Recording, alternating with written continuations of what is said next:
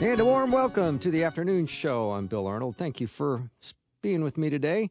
It is that time of the year where we get to talk about the traditions of Christmas, and there's no other person I'd rather do that with than Ace Collins. He's a consummate storyteller. He's written over about 100 books, maybe at 99 or 100. I'm not sure if he's reached the 100-book mark yet, but we're glad to have him on the program. Ace, welcome.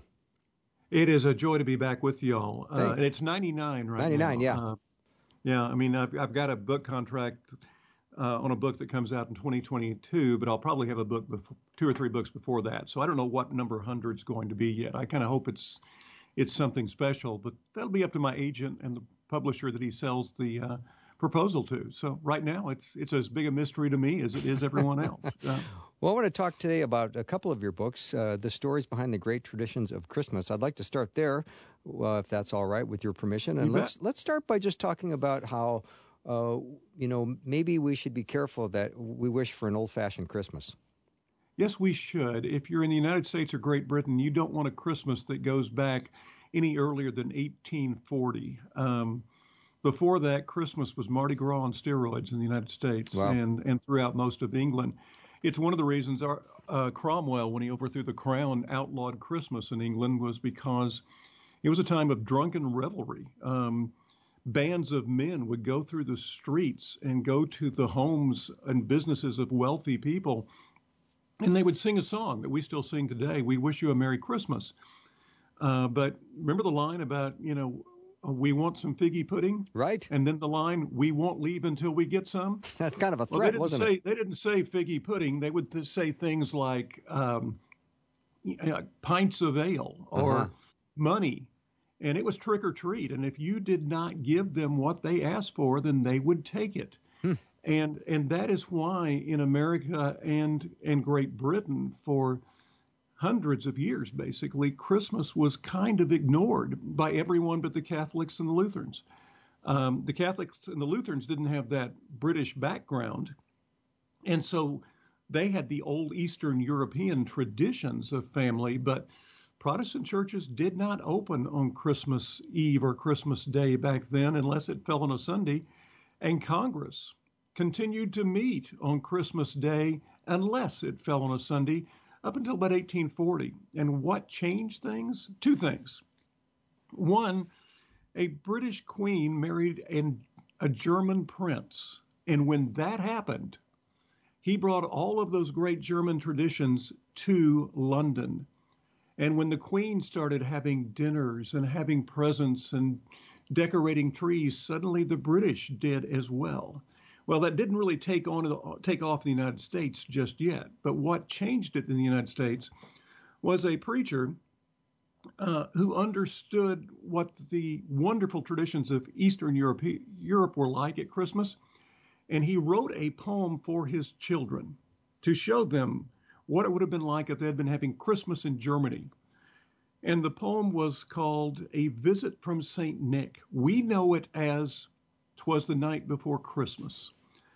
That poem was published in a local newspaper, picked up in a New York and Boston areas in newspapers, and suddenly went all across the United States in the 1840s. And department stores suddenly realized, and yes, there were stores back then, they realized that they could make a lot of money selling Christmas gifts to families for their children. And that element of bringing Santa into Christmas in the United States changed the focus from this Mardi Gras on steroids into a holiday for families. And when that took place, by the 1850s, Protestant churches were opening their doors on Christmas Eve and Christmas, and suddenly having Christmas services. And so, if you go to church on Christmas Eve or Christmas Day in the United States, you really do owe the ability to worship to the poem, A Visit from St. Nick, or "'Twas the Night Before Christmas," because that changed everything and gave us what we know as an American Christmas. One other note, too. The American Christmas is like a Currier and Ives painting. It's got snow and sleighs, and you go to grandma's house, and you have all this stuff going on. Well, the reason for that image of an American Christmas, when in truth 80% of the United States does not have white Christmases on a normal basis, is because of a Thanksgiving song. How? Well, at about the same time that Visit from St. Nick was written, a young man in Medford, Massachusetts, was given the task by his preacher father of writing a song for a Thanksgiving community gathering. It was supposed to be sung by the children's choir. He couldn't come up with anything, and he heard all of these teenagers outside the window where he was working making all this noise. And he went outside and he noticed these teenage boys. Now, remember, this is 1840. These teenage boys were drag racing their one-horse sleighs to impress girls. Sounds he went about back right. in and wrote a song called Jingle Bells, which was performed at the Thanksgiving service by the children's choir. And it was so popular, they asked the children to sing it again at the Christmas service that year in town, not in church, in town. And all of the people who were visiting from Boston and New York took it back to those two cities as a Christmas song because they had heard it at Christmas. So we owe this image of an American Christmas that has been adopted by everything from Hollywood to Hallmark movies to Christmas cards to Currier and Ives painting to what is essentially an 1840 Beach Boys song that was released at Thanksgiving. Oh, that's so funny, Ace. I just love that. Seeing how we're still kind of in the music mode, let's talk about carols and caroling at Christmas. What are those traditions? Well, carols came about in the United States and in England in the Victorian age, specifically in the U.S. probably in the 1870s and 1880s is when it really saw its birth here. And people were starting to sing Christmas songs because churches now were open on Christmas Eve and Christmas Day. And they thought, let's spread the cheer a little more. And they actually got together, first church choirs and then bands of musicians got together and went house to house singing Christmas songs. It was just a way to kind of have some party, bring some spirit to Christmas and get to know each other in a new way. From that, the folks who heard these songs invited people in for things like hot chocolate and cookies, and the tradition grew. Caroling, therefore, is an important part of an American Christmas literally for about 140 years. What's interesting is it was done in Germany and Austria and those areas by what they called mummers as early as 1600s. And these were professional musicians who would go into towns and sing Christmas songs. And they did it as a concert to obviously make money. But the amateur caroling really dates back about 140 years. And of course, they were singing songs like Silent Night, O Come All Ye Faithful, Angels We Have Heard on High. A lot of the very same songs that we sing at Christmas today in the midst of the old carols. Christmas music itself, popular Christmas music, such as songs like White Christmas and those things that are sung often by carolers now, that wasn't born until we actually got the phonograph record and you had radio stations pumping out those hits where people could learn them. So these people were singing songs that dated back several hundred years clear back. One song that is still sung by carolers today traces its roots at least back to 130 AD. Oh, wow. And then another one of the carols that we sing that's probably the oldest complete carol that we still sing goes back to 900. There was a church leader in 130 AD that issued an edict, and this is over 200 years before the church started celebrating Christmas as a holiday. And he said, whenever the second chapter of Luke was read, that all the congregations should follow by singing Gloria in Excelsis Deus. And we know that as Gloria today. So at least part of that song existed in 130 AD. And if you think about it, for all of those congregations, those Christian congregations in 130 AD to have known that song had to have been around for a while. That meant that the person who penned that song probably was alive in the first century and possibly even heard Jesus give one of his parables, or maybe knew the shepherds or the wise men. So that makes that song very, very important from a historical standpoint to Christmas. When you see it now, by the way, in your hymnals, it's often labeled a French carol because it was lost for hundreds of years. And then was refound in ancient church text and translated into French in the 17 and 1800s. And that's why you often see that as a French carol today. The other old one I mentioned was O Come, Come Emmanuel, known as the Seven O's because each verse has a different interpretation of Jesus's life. And it's a wonderful song to embrace at Advent because it does look at the many facets of Jesus. And you could imagine monks singing that in some monastery 1,100 years ago and their voices echoing off the hall, because that is a song that really does sound 1,100 years old, and it still resonates with us today, and we still love it today. Mm-hmm. Ace, I think we're at a place where we're going to take a very short break. I'm talking to Ace Collins. He's written a book, one of 99 he's written, and this is called Stories Behind the Great Traditions of Christmas. When we come back, I want to learn something about candy canes, just to get things started. Thank you for joining me today. I'll take a short break and be right back with Ace Collins.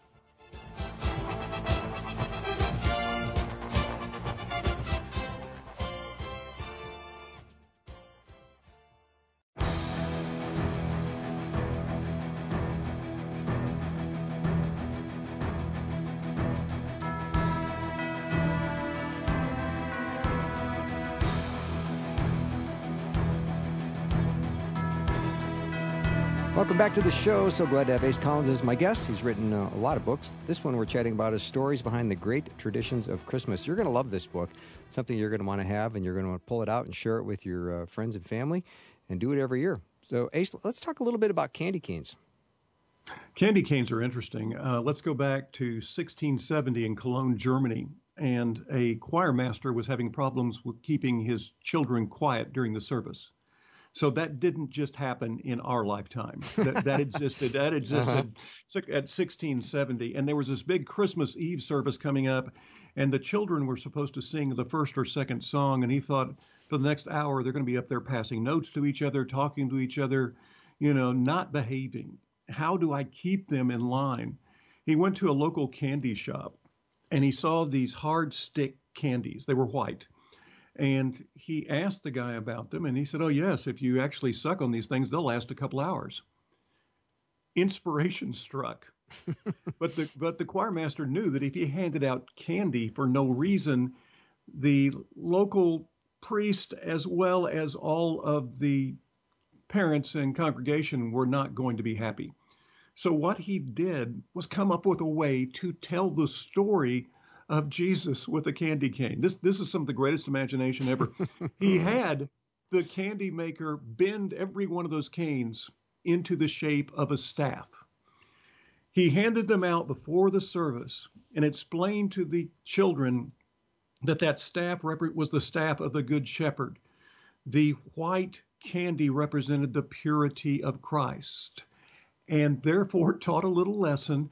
And he shared that lesson with the congregation. And so they didn't mind the fact that their kids were up there sucking on candy canes during the service after their song.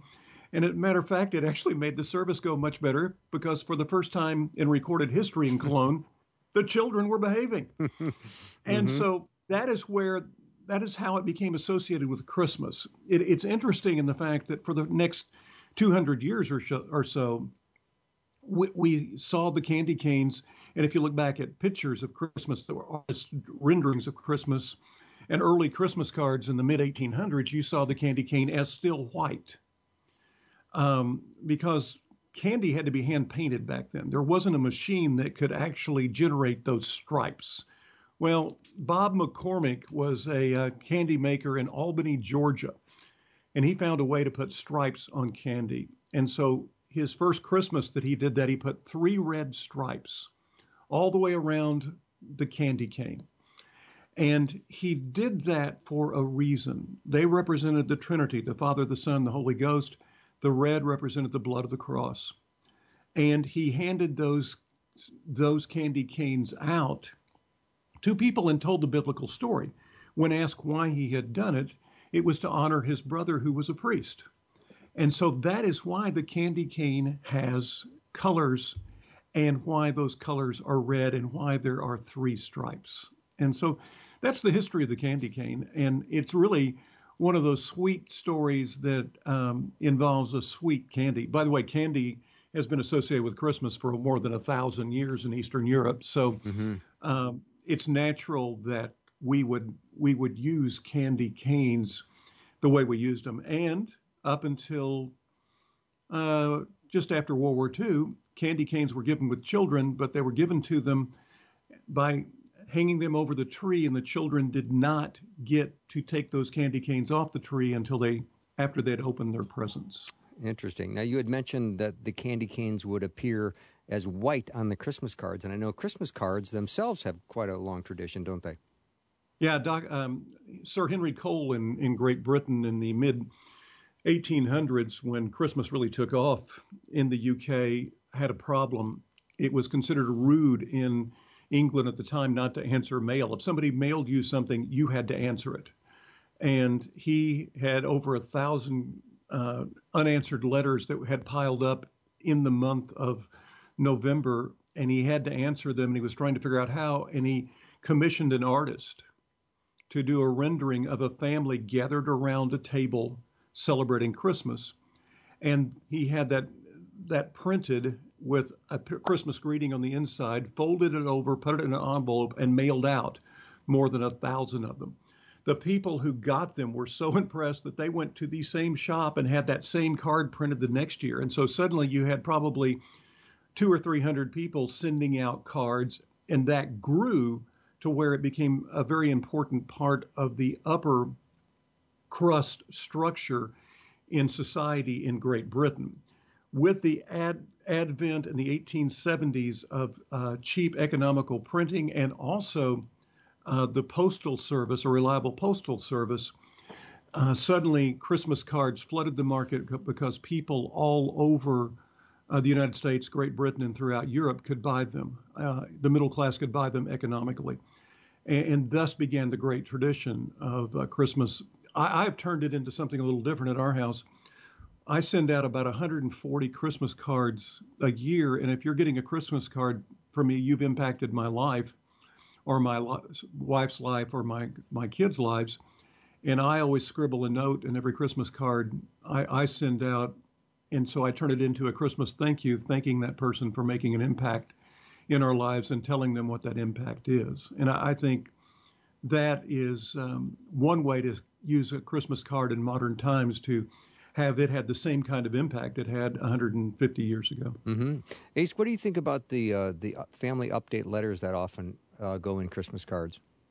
I enjoy reading them. It gives me an opportunity to find out what's going on. I do think with social media, they're not as important as they used to be, because most of us follow people on a daily basis on Twitter or Facebook or Instagram, and therefore those particular family letters probably aren't as significant. I do appreciate the ones that are written in such a way that at the bottom they'll have a PS that is specifically written to you and about something that appeals to you in your life, or something they want to share with you personally. And so, but I still think I think anytime we get a mailed in greeting from someone, no matter what the time of year it is, I think it's something that we enjoy and embrace. And I think it has more meaning now, a mailed card does, than it did before the information age. I would agree. Now, I'd like to talk about Christmas trees. I know at the Collins house there might be upwards of 7 or 8 trees inside your house. Yeah. On a normal basis, we actually are remodeling this year, so a couple of them aren't going to go up because we've got a room that has become a storage room. Okay. That's a normal room that we use. But I've got one sitting right here. Christmas trees are interesting. You can go back. A tree has been associated with Christmas for a long time, but it wasn't initially a Christmas tree. During the winter seasons in Eastern Europe, they would have pageants for children, and they would bring in an evergreen, and I would tie fruit onto it, and it would become a part of teaching about the Garden of Eden. So it was the creation tree. It morphed into being a Christmas tree first in Latvia. In Latvia, these evergreens represented the eternal life that Christ promised. Green was a symbol of something never, ever dying. So it was a symbol for eternity, and therefore faith didn't die, And if you'd accepted Christ, you also were granted eternal life. The Latvian people brought these evergreens into their house. And in something that will frighten a lot of people today, they got their ladders out and they turned the tree upside down and hung them upside down from the ceiling. And that is the way Christmas trees were for the first 50 or 60 years of their existence.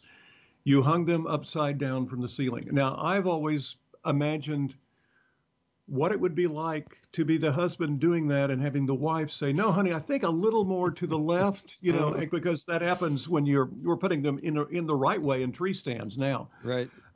It was in Germany where they were first turned over right side up. It was Martin Luther who in about 1500, in the 1500s, that was walking through the woods one night and on a dark, dark night and thought of the need for light and wishing he had a candle to guide him home. And then when he got home, he looked at the Christmas tree sitting in his house and went over and grabbed a candle and tied it to the Christmas tree and lit it and told his children, this is the candle. This candle represents the light that came into a dark world when Christ was born.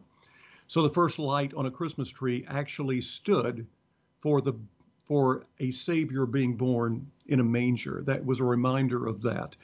After that, more and more candles were tied onto a tree. And because the colors of Christmas meant a great deal to early Christians, the candle holders were different colors, or the candles that they put in the holders were different colors. The white candle represented the purity of Christ, the sinless life of Christ. A yellow candle represented the star in the sky. A blue candle represented love. Red candle represented the blood of Christ shed on the cross. The green candle represented everlasting life. The blue candle, as I mentioned that with love, but the purple candle represented the royalty of Christ, that he was a king of kings and the Prince of Peace. And so if you actually look at Christmas lights today, the people from that time would have looked at those lights and seen the various colors, and each one of those colors would have had a significant spiritual meaning to them. All right, Ace, I've got a couple more questions about Christmas trees that I want to ask, but I need to take a very short break.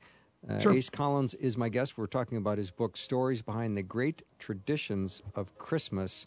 This is a book you're going to want to have. You can head over to Amazon or go to acecollins.com to check it out. We'll take a short break and be right back.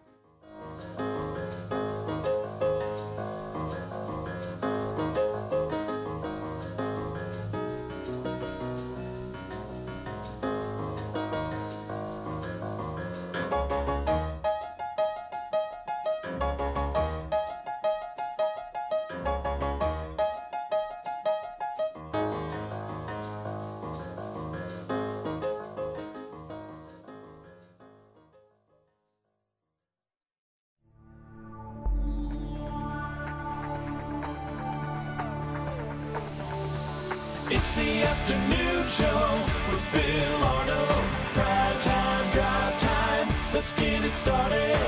Jump in your car. Yeah. What's for dinner? Hey. It's the afternoon show with Bill Arnold. We're talking Christmas today. We're talking about the stories behind the great traditions of Christmas with Ace Collins. He's written this book, and it's a fascinating read. You're going to want a copy of it. Right before break, Ace, I had a couple more questions about Christmas. When you talk about, taking a candle and attaching it to the tree, I can't think of anything more nerve-wracking because I remember my mother talking about having candles on the tree. How do you relax when you've got little fires on a tree that if it catches fire, the house goes up? I give Martin Luther credit for actually starting the first Christmas, fire hazard. I mean, no kidding. And so we were much, obviously it's much safer now with LED lights that burn cool and things like that. But, there are the images of I can imagine how excited a child must be to watch those candles lit for the very first time. My grandmother talked about having candles on the tree as well. And that must have been so exciting to watch those candles burn and have that Christmas tree come to life. We also have to remember that back in the time, Christmas trees normally went up on Christmas Eve, and they weren't up very long, so Right. they didn't have a chance to dry out and things. And it was a family tradition to get together on Christmas Eve and actually decorate the tree. You still see that in a couple of old Hollywood movies. One of the questions I get a great deal that has to do with trees is the tremendous World War II song that is still popular to this day, "I'll Be Home for Christmas." And maybe "I'll Be Home for Christmas" will mean more in 2020 than it has at any time since 1944. Because there will be a lot of people who obviously won't be getting home for Christmas because of the virus and the separation that we have. But there's a line in that song that says, "And presents on the tree." I'll be home for Christmas and presents on the tree. And that confuses a lot of people, but you have to understand that up until the advent of things like electric trains, presents for children and adults were small enough that they could wrap them and then tie them onto the tree as a decoration. So if you look at a lot of old Christmas cards, and I have a bunch of them, you'll actually see little boxes tied to the trees and those are gifts that people actually untied and took off the tree on Christmas morning. And so that's why the line in "I'll Be Home for Christmas" has it presents on the tree, not under the tree. It's so interesting. I hear stories of my mother talking about that very thing. You go to bed on Christmas Eve, and the excitement was waking up in the morning and seeing the tree in the living room. Yeah. And there would be, she said, strings of popcorn on it and apples and oranges, and those were the gifts. Yeah, and we could, another thing about the tree that we didn't mention earlier is early missionaries in the first 5 or 6 centuries in Europe used the tree as an example of Christ's love for his people, and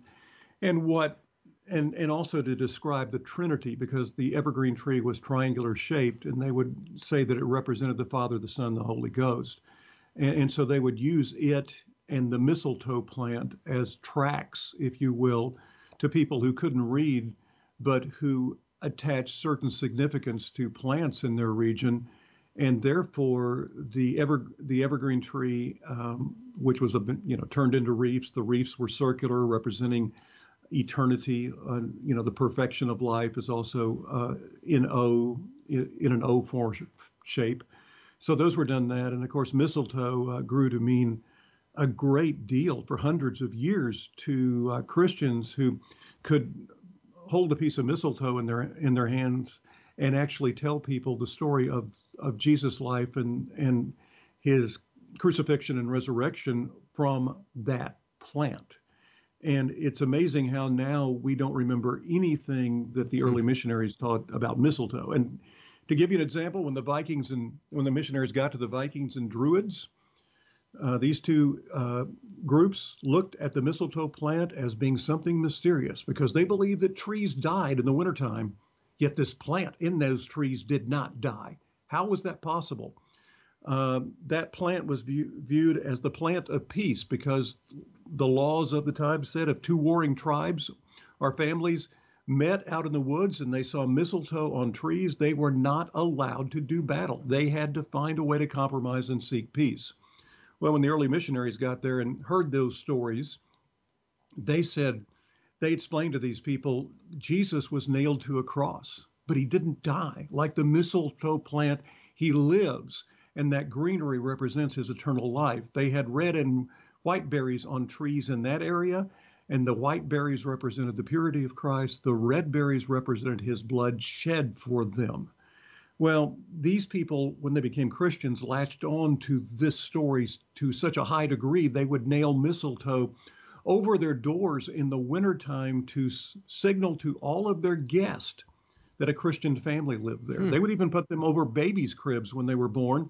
And when a bride and groom were married, to remind them to keep faith at the center of their lives, they were married underneath the mistletoe plant. What's the last thing that happens at a wedding even 1,500 years ago? Yeah. It's a kiss. It's a kiss. Today, we only remember it's a kissing plant. We do not remember this. We don't remember it as a visual track to explain the gospel like the early missionaries used it. Yeah, I so appreciate the story of mistletoe. Just to jump back to trees, I think I remember from a previous conversation I've had with you about, was it your grandmother who had a tradition of all blue light tree? All blue lights on our tree. My grandmother Shell did in Salem, Arkansas. and it was a cedar tree that Grandpa would cut down, and only thing she put on it were blue lights. And Christmas traditions and songs are like time machines because they can take you back to a moment. They can wipe away the years. Mm-hmm. Suddenly you can be young again and childlike, and you can smell the smells and hear the sounds and see the scenes that played out in front of you, 20, 30, 40, 50 years ago. And in the case of whenever I see a blue light, a tree that only has blue lights, I think back to my grandmother. I can smell the smells. I can picture the table she sets. I can remember how she invited people who didn't have family coming into her house at Christmas to join her family. The sweetness of the holiday season comes alive to me in a very real way. And so I've always called Christmas songs and traditions the only true time machines we have, because they come back each and every year and we remember them. And therefore they awaken memories that otherwise would have been lost. Also consider this. Would we as people today really know much about Bing Crosby or Perry Como or Nat King Cole without them having these incredible Christmas hits that they have? Mm-hmm. Christmas makes an artist almost immortal, because if they get a monster Christmas hit and it latches on like White Christmas did for Bing, or the Christmas song, Mel Torme song that Nat King Cole recorded, Perry Como and the songs that he cut, those people are played each and every year because of their Christmas music. They had monster hits on the charts back then with other songs. We never hear those songs, but we do hear the Christmas songs. Dinah Shore charted more than 400 times back in the 40s and 50s, but she never had a Christmas hit, and so we never hear the music of Dinah Shore. That's so true. But Judy Garland only charted 17 times in her life, and we still hear Have Yourself a Merry Little Christmas each and every holiday season, and therefore we remember Judy. And so Christmas songs, and this is going to remain true forever. The Carpenters, the Carpenters and their great Christmas hit, Harry Simeon Chorale with Do You Hear What I Hear and Little Drummer Boy. Those songs made those artists immortal, and they became a part of the reason Christmas is so special, because we get to hear those songs we love just sung by the original artist each and every year. And that means a great deal to us, and it means a great deal to the holidays. Yeah, I saw Mel Torme in concert. I think it was in the month of June, and he did a 3-song Christmas melody, and I think it was the highlight of the show. Well, when you look at Torme and his buddy were writing songs in 1946 for a Hollywood musical, and it was the hottest day of the year, and they could not stay cool. They had fans on. They were wearing Hawaiian shirts and shorts. They were sweating. And Torme thought about Christmas in New England and started talking about it. And his friend thought about his Christmas in New England, and they started mentioning things that they loved about those cold weather days. And within 5 minutes, they were writing a song, Jack Frost nipping at your nose, chestnuts roasting on an open fire. And it became, within 30 minutes, this song. They forgot about all about the work they were supposed to do. And then became the debate of who do we take the song to? And Torme leaned on his friend and the publisher going, let's take it to Nat King Cole. Mm-hmm. He could do an incredible job. No one else wanted to do that. So Torme had to have something on the guys, because they eventually relented and let him do that. Why? Because Nat King Cole was an African-American artist, and his music was not played in the South, and that was going to cost them a lot of radio time. It was going to cost them a lot of sales. Mm-hmm. Well, Torme won the battle. Nat King Cole cut the song, and in 1946, this great singer added a bit of color to the Christmas season, and he broke the color line before Rosa Parks did, before Jackie Robinson in baseball did. That's a great point. It was Nat King Cole that finally brought color to Christmas. Mm-hmm. And I think that is one of the great Christmas stories of all time as well. Yeah. Ace, we're going to take a break here in a couple minutes, but maybe you could talk about gift giving. I know there's a lot of Christians that think the commercialization of Christmas is not a good idea, and so gift exchange isn't merited, but what can you tell us about gift exchange?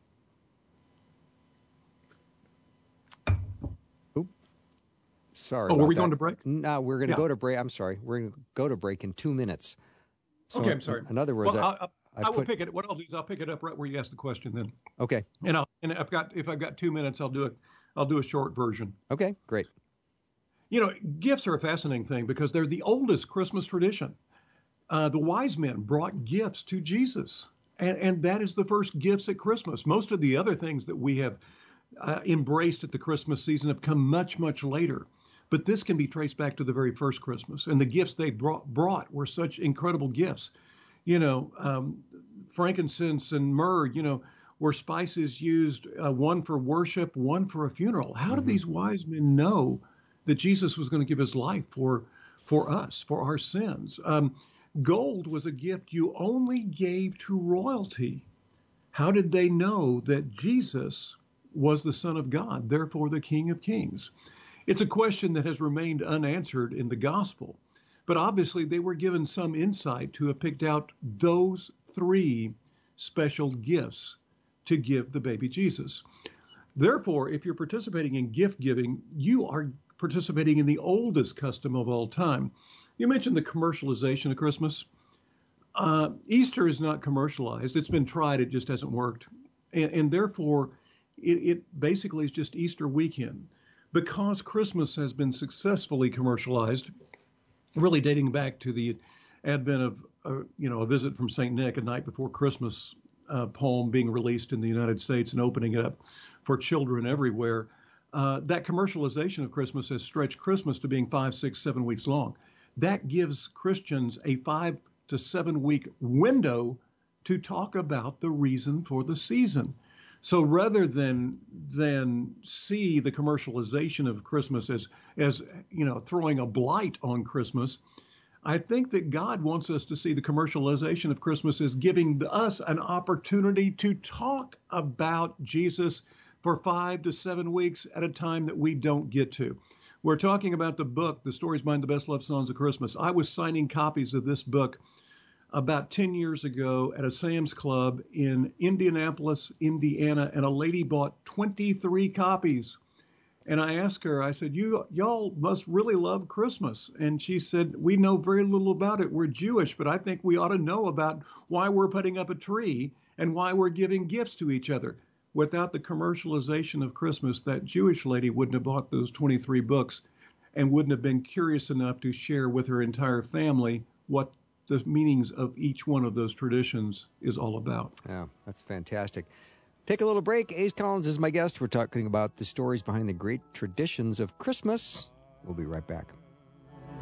Dreaming of a white Christmas, just like the ones I used to know.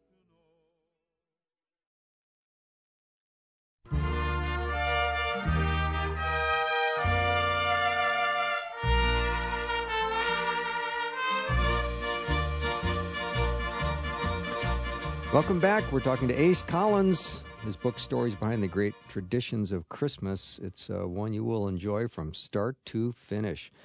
Ace, let's chat a little bit about Handel's Messiah. Yeah. When Handel wrote Messiah, he was a has-been. I mean, this is a guy who was once the Elvis of his time. I mean, yes, he was a composer, but he was also a conductor, and conductors were huge stars. They were rock stars at the time. But he wrote oratorios, and the oratorios had fallen out of favor.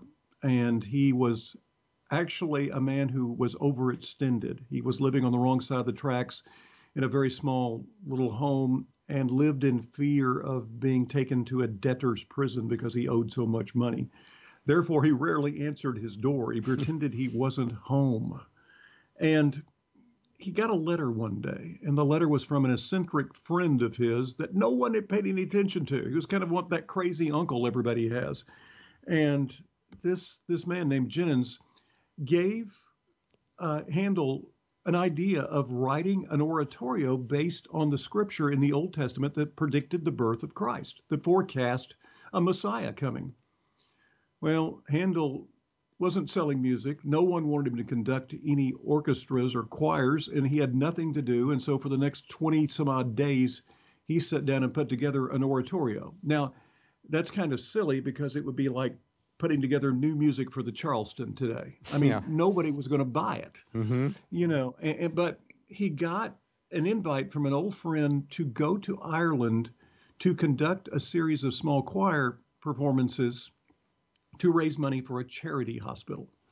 He went to escape debtors as much as any other reason, and he took along his new music, and he taught the new music to the choirs, and people in Ireland fell in love with Handel's latest work, Handel's Messiah.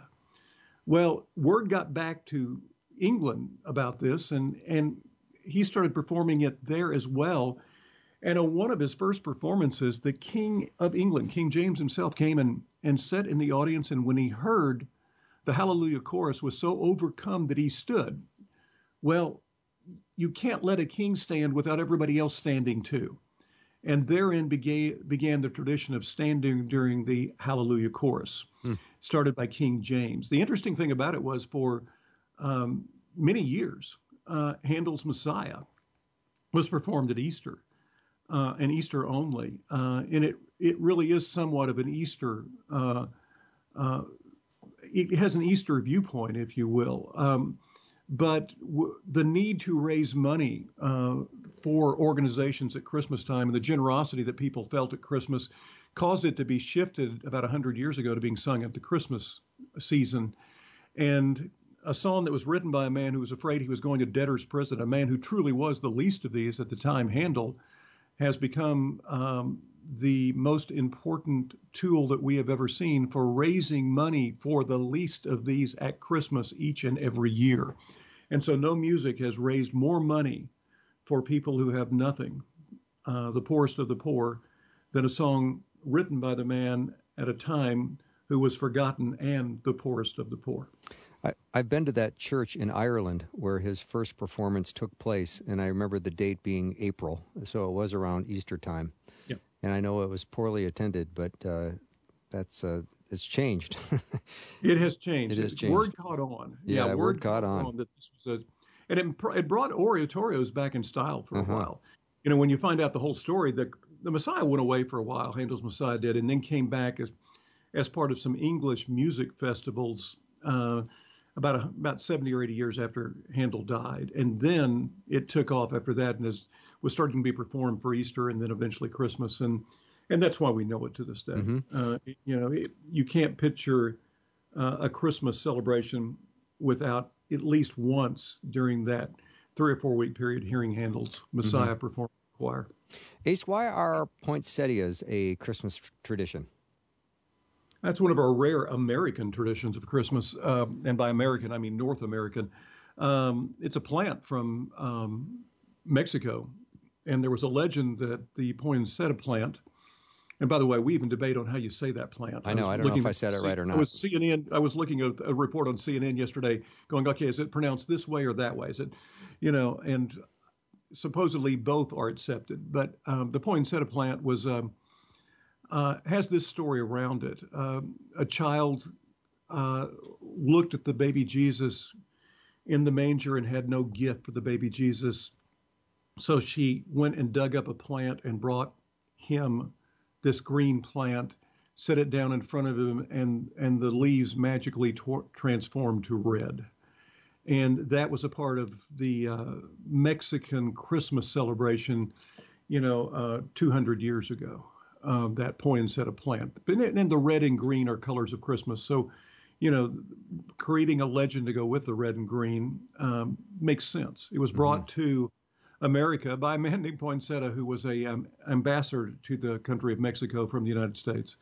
And he started growing it, and it became associated with the Christmas season because of him, and probably associated mostly with Christmas because it just so happens the leaves, and it's not a flowering plant, it's leaves, and the leaves do turn from green to red when the world goes into kind of a dark period of winter time. So the less light the plant gets, the redder the leaves become. And that's why the red and green is why it's associated with Christmas. By the way, it's actually not a flowering plant. It's a tree or a bush, and in the right environment can grow 12 to 15 feet tall. I did not know that. That's fascinating. Yeah. Mm-hmm. All right. What about this, Ace? You get a card from somebody and they sign it Merry Xmas. Should we be offended? No. Okay. Not at all. For the first more than 1,000 years that we celebrated Christmas, most people wrote it out as Xmas. Why Xmas? Well, because X was the first letter in Christ's name in the Greek alphabet. Most people couldn't read, but they understood that MAS stood for worship. They knew that. They also knew that the X stood for Christ. And if you put the two together, it meant worship Christ. If you asked somebody that was illiterate in the Dark Ages, what is your faith, and gave them a pencil or a pen, they would scratch out an X. Going back to the times when Christians were persecuted, if someone was stoned, you would go to the spot where they were stoned and you would write an X in the dirt, going X marks the spot of where someone gave his life for their faith. And so X was a very important part of the celebration of being a Christian. As a matter of fact, more people probably put X's over their doors than put fish over their doors during that time to symbolize their faith. Another reason the X was used is because ink was very expensive and paper was very expensive. So when they wrote Christ's name, they would actually often use an X rather than Christ or Jesus to save ink and save paper. And so naturally, when you wrote Christmas, you were going to write worship Christ, Xmas, and you would write it the very same way. So it was only when the printing process became economical that you started seeing Christmas spelled out. And so if you go back far enough, Xmas does mean worship Christ. And if you ask Paul or Timothy or any of those people and they saw Xmas written out, they wouldn't recognize it as an affront. They would recognize it as how they would have written it during that time. Mm-hmm. All right, Ace, we're down to 2 minutes. So can you talk about the 12 days of Christmas in 2 minutes? Probably not. It will give you an idea. It's each one of those 12 days represented something different to the Catholic Church in England. It was used as a code song. Now, what was it written as a code song? We don't know that, but it was used to teach certain bits of theology. The partridge in a pear tree, the first day of Christmas, partridge in a pear tree, that represented Christ, the partridge in the pear tree, the Christ on the cross, because the partridge was the only animal in that area, only bird in that area that would lay down its life for its flock. Then you go to 2. What's the 2? Old Testament, New Testament. 3, the trilogy. And you go in from there, and if you actually read my book, you can find out what I found out from Catholic historians about what each one of those things meant. The 2, I think, they're the most interesting. 10 Lords a leaping. Mm-hmm. That's the 10 Commandments, because lords are, they were the judges of their time. And the 11 pipers piping, that represents the 11 disciples who took the word out. Yes, there were 12 disciples, but one of them was Judas. So only 11 of the originals took it out, and they were the 11 pipers piping. So you can go through there and find fruits of the Spirit and milkmaids. Christ came for the lowest people on earth, and as well as the kings and all of this. And it's the imagery in that is very special. Once again, was it written that way, or did some person within the church figure out how to use it that way? We'll never answer that question. But it was used by the Catholic Church for generations to teach those lessons. And you can learn more about the 12 Days of Christmas and a lot of other great traditions in Ace's book called Stories Behind the Great Traditions of Christmas. Ace Collins has been my guest. That wraps up our show for the day. Have a great night, everyone, and I'll see you next time.